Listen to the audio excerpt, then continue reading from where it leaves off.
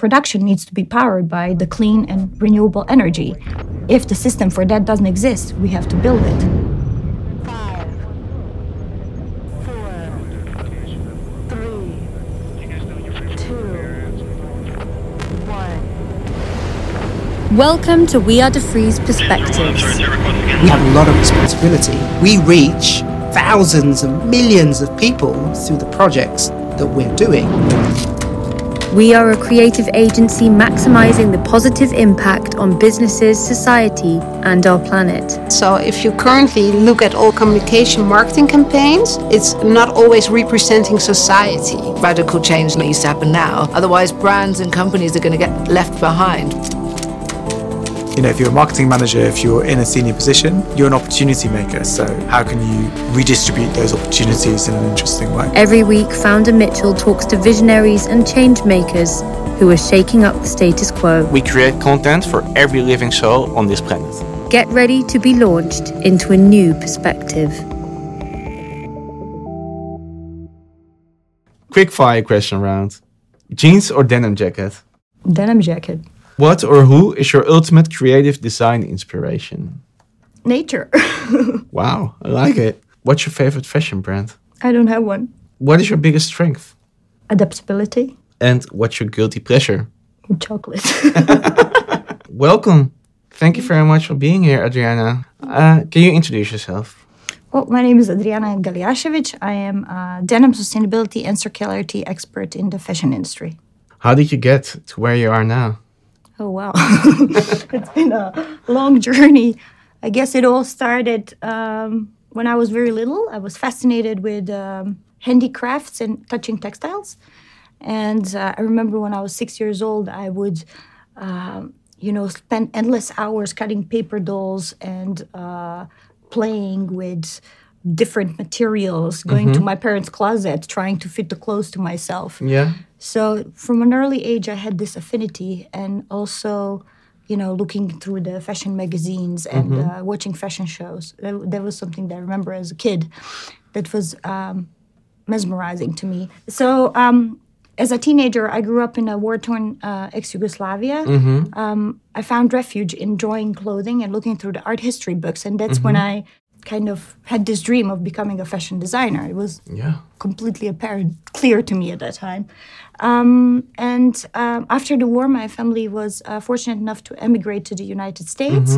And that's where I pursued my passion and my dream through through the education, my personal life, as well as my profession. After finishing my studies in art history and fashion design, in early 2000s, I was working with lots of premium denim brands, and as well as celebrity clothing lines that I was designing. And that's when I became fascinated with denim. But I think the biggest turning point in my life was in 2005 when I read the book Cradle to Cradle, Remaking the Way That We Make Things, which was written by a chemist, Michael Bronkart, and an architect, William McDonough. This book has really left a lifelong impression on me and has shaped my career ever since. Not only career, but my personal life as well. So that's how I got to where I am, in a way. Wow, it's been a journey, to say.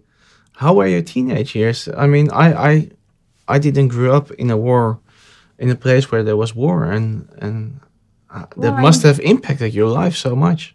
Yes, of course, it has, but it also has taught me how to cope with difficult situations and also how to appreciate the freedoms and things when you have in a daily life that is normal. So I guess it also helps with COVID nowadays. When you go through one crisis, you kind of also know how to deal with other crises. It's like you're very aware of the environment you are in, yeah, and all the good things that are in the environment that we are in at the moment, actually, by even with being in such a big crisis as the pandemic. Yeah, I mean, you have to see, you have to find a creative way of finding an outlet where, you can find a way to do something better, either about yourself or about causes that are around you. I mean, during the wartime, I found refuge in drawing and looking at the art history books. It was my escape. So I guess now in COVID, I find refuge in still looking at the art, reading a lot. What kind of art were you looking at? I mean, like now on the internet, you can go visit the galleries and the virtual museums. So it's like that, and also revisiting old books. So it's in a way it seems escapist, but it actually starts to inspire you to think of your new dreams and like envision the future, how you want it to be. If it cannot be at this moment, but nothing lasts forever. So I think. That's so beautiful how it starts with escaping reality, turns into creating dreams for the future. Yeah, I don't know. That seems to work for me. Yeah. I mean, I'm still very grounded, and it's not that I'm escaping reality. But just kind of shifting your focus, tuning out the noise. I think that's something that's very important. Beautiful. Thank you. You started talking about the cradle to cradle philosophy. Can you tell us a little bit what it's about? Well, cradle to cradle philosophy, it is inspired by nature. In nature, there is no concept of waste. So everything becomes either food for another organism or another system, and all the materials are reutilized in a safe way. So this is kind of like the biggest inspiration for the nature. To implement this philosophy, there's a cradle-to-cradle certification standard, which is powered by the Cradle-to-Cradle Products Innovation Institute.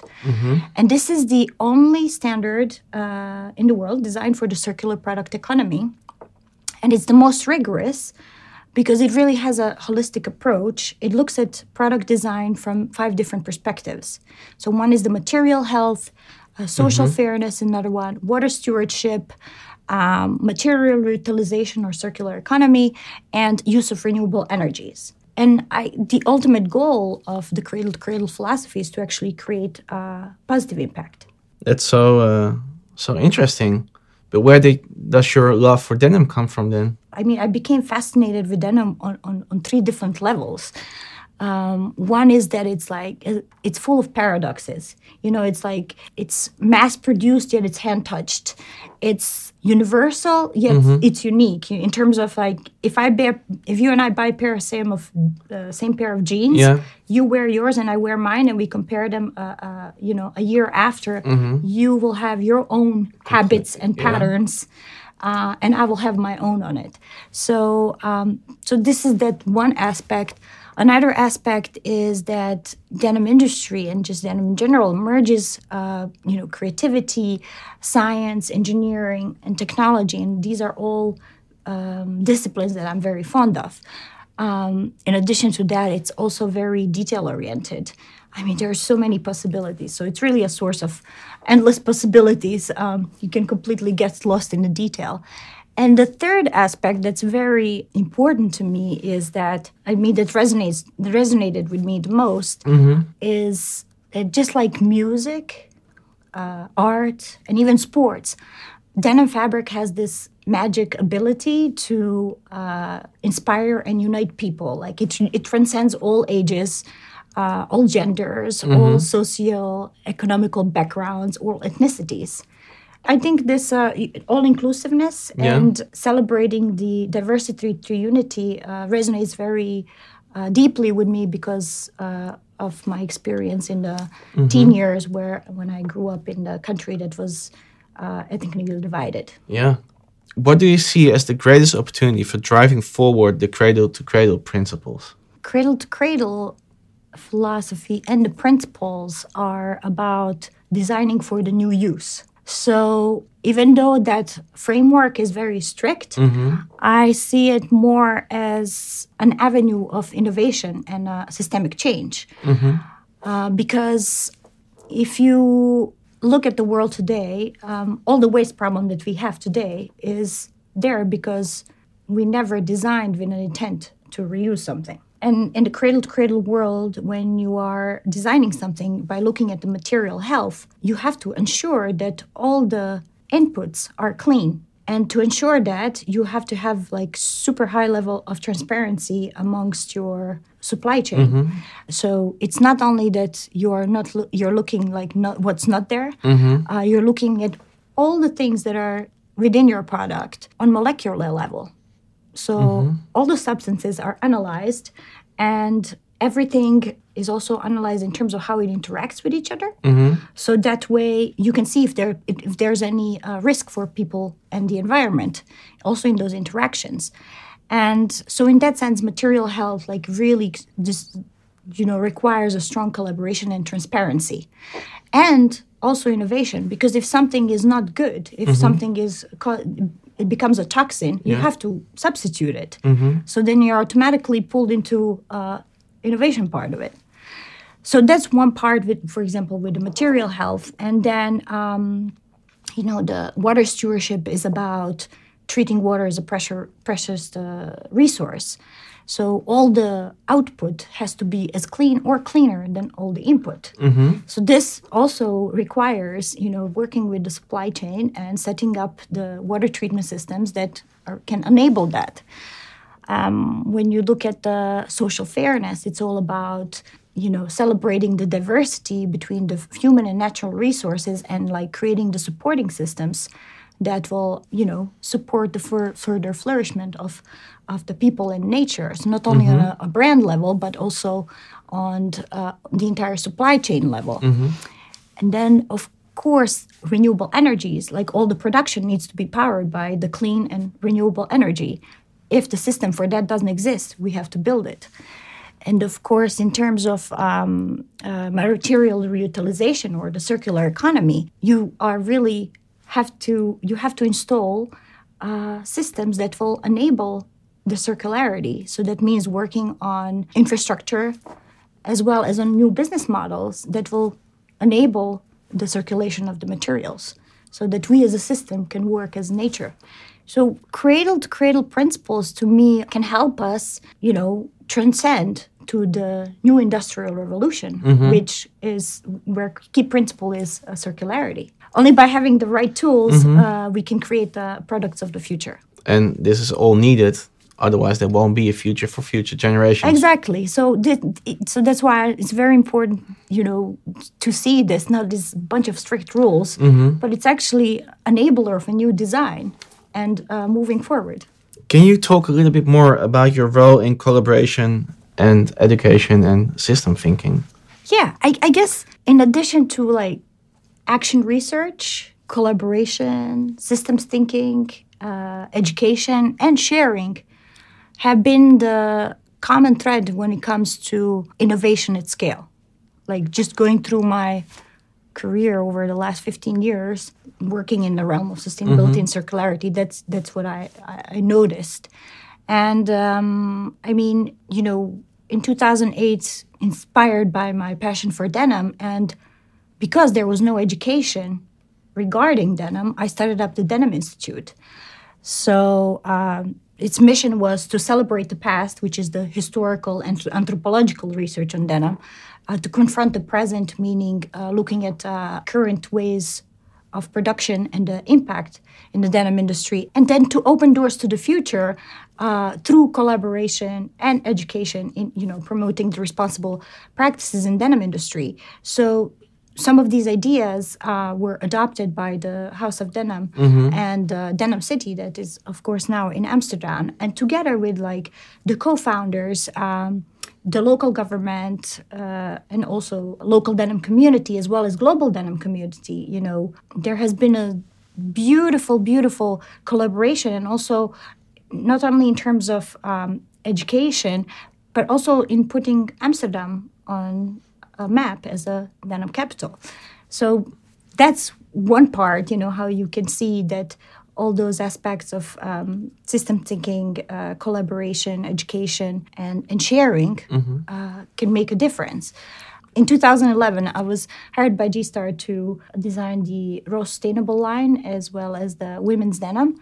So from there, my role has evolved to become of interdepartmental nature, where I work together with design, product development, merchandising, as well as a sustainability department to implement, the goals, as well as to introduce the circular and sustainable innovations into the collections.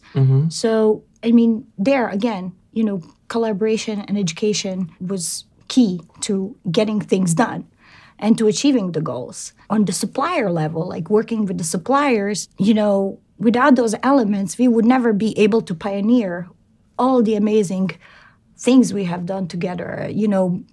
From having nettle in a denim to creating dyes that are made from upcycled textile and plant waste, or to creating the regenerative indigo, which is dye waste, where dye waste becomes the fertilizer for the farms. In terms of the cradle-to-cradle world, we brought cradle-to-cradle into the denim industry together by introducing the world's first cradle-to-cradle denim fabric, and then creating this cradle-to-cradle design toolbox. So where all the elements have been certified and at the gold material health level, so that enabled us to actually create fully certified denim as well as t-shirt products. So this all went through, collaboration and thinking in a systematic way. Yeah. And on the industry level, even the beautiful thing is that when we launched the world's first cradle-to-cradle denim fabric at gold level, we actually thought, okay, as a brand alone, we cannot change the entire industry. So let's share all of our findings with the rest. So we actually made the fabric open source. So this allowed other brands to use the fabric, as well as other mills that are outside of our network even, to use this clean indigo technology and improve the practices in their own realms. So, this idea of sharing is also super, super important. So it all comes together, the collaboration, the education, the action research, sharing. It's all needed in order to propel innovation at scale. Yeah. So after nearly a decade of working with G-Star and having successfully implemented the sustainability and circularity into the raw material sourcing, design and product development, and also within our supply chain, it's now. I felt like it was time for me to do something else.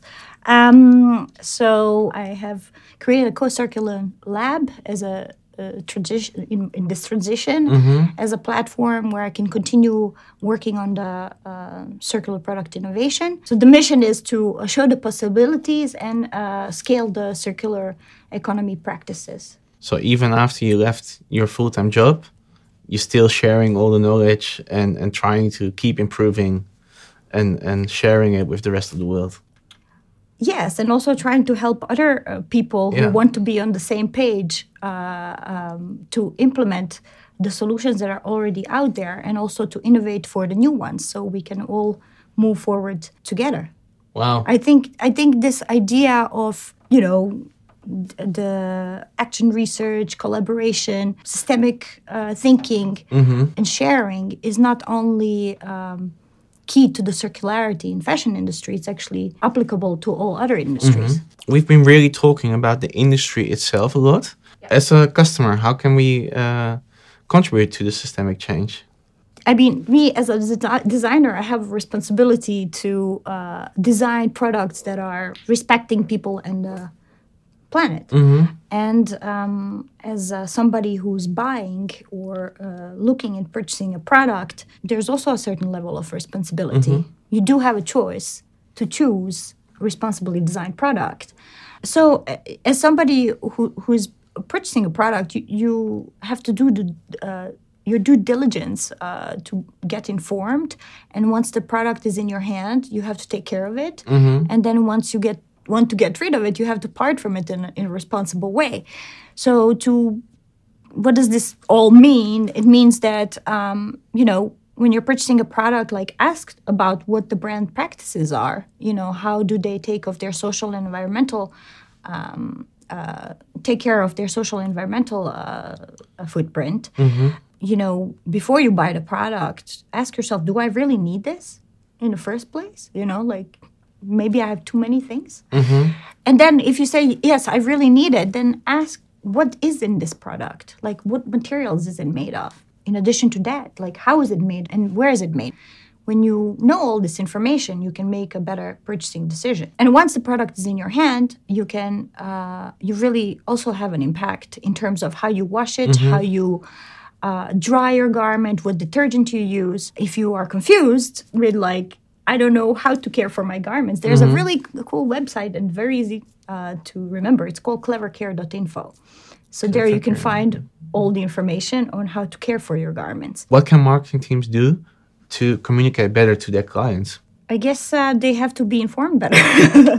I mean, in my experience, working with G-Star, this idea of internal education, I worked really closely with the marketing team into explaining all the technical and aspects of the sustainable and circular product innovations. And we even pushed it further where we would actually create educational sessions for the influencers as well as for journalists regarding these innovations. So I think, marketing, just like a designer had to be re-educated, customers need to be re-educated. Marketing also needs to be re-educated, ask the questions and really understand what they're talking about.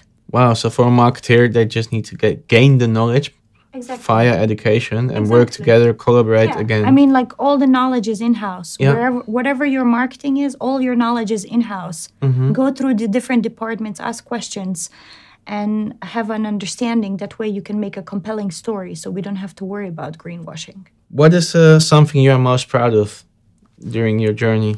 I think relationships that I have formed with all the people and things that we have done together, because when you're working on something that's never been done before, there's a really high chance of failure, But at the same time, there is no chance of failure because there's nothing to compare yourself to. So this idea of, like, forming relationships and having such an incredible learning journey on so many different levels, I think that's something that I'm most proud of, and that's something that gives me the most energy. And also seeing the change and seeing the results, it really, like, energizes me to go forward. I can feel that. Nice. Knowing what you know now, what advice would you give your younger self? My younger self? I must say, at my younger age, I was quite wise. Not because I wanted to, but just because life happened. Yeah. But to my younger self, I would actually swap it around. I would perhaps give my older self an advice from my younger self. What would it be? Be more playful in a way. Because sometimes, like, when we deal with such serious issues and crises and situations, we kind of forget, that the innocence of a child and looking at things from a very kind of like a dream-driven perspective, kind of like imagination-driven perspective. So, I mean, I always try to keep it all balanced, but there are times, when you're so into the work that you're, like, almost like in a train that never stops. And then you forget. What is your goal for the future? Do you have a goal or a dream for the future? So my vision is cleaner, safer, healthier, more respectful, more diverse world where waste doesn't exist. And that's powered by harmonious relationship between the natural and artificial intelligence. So that's kind of what I would Sounds like a for beautiful our place future. to be in and to live. What is it that drives you as a person? Being inspired and inspiring others. I think those are at the core, at the essence, that's what drives me. Yeah. Do you feel the need to inspire others also then? Yes, I know. It's not. I don't know if it's a need, but it's like almost this want that I. It's kind of like you want to give something because I get a lot from being inspired. So it's like you almost want to give back. I think that's a very nice way to end our conversation. Thank you so much for being here. Thank you for sharing all your knowledge, and thank you for especially inspiring us. Well, thank you very much for having me and for inspiring me as well.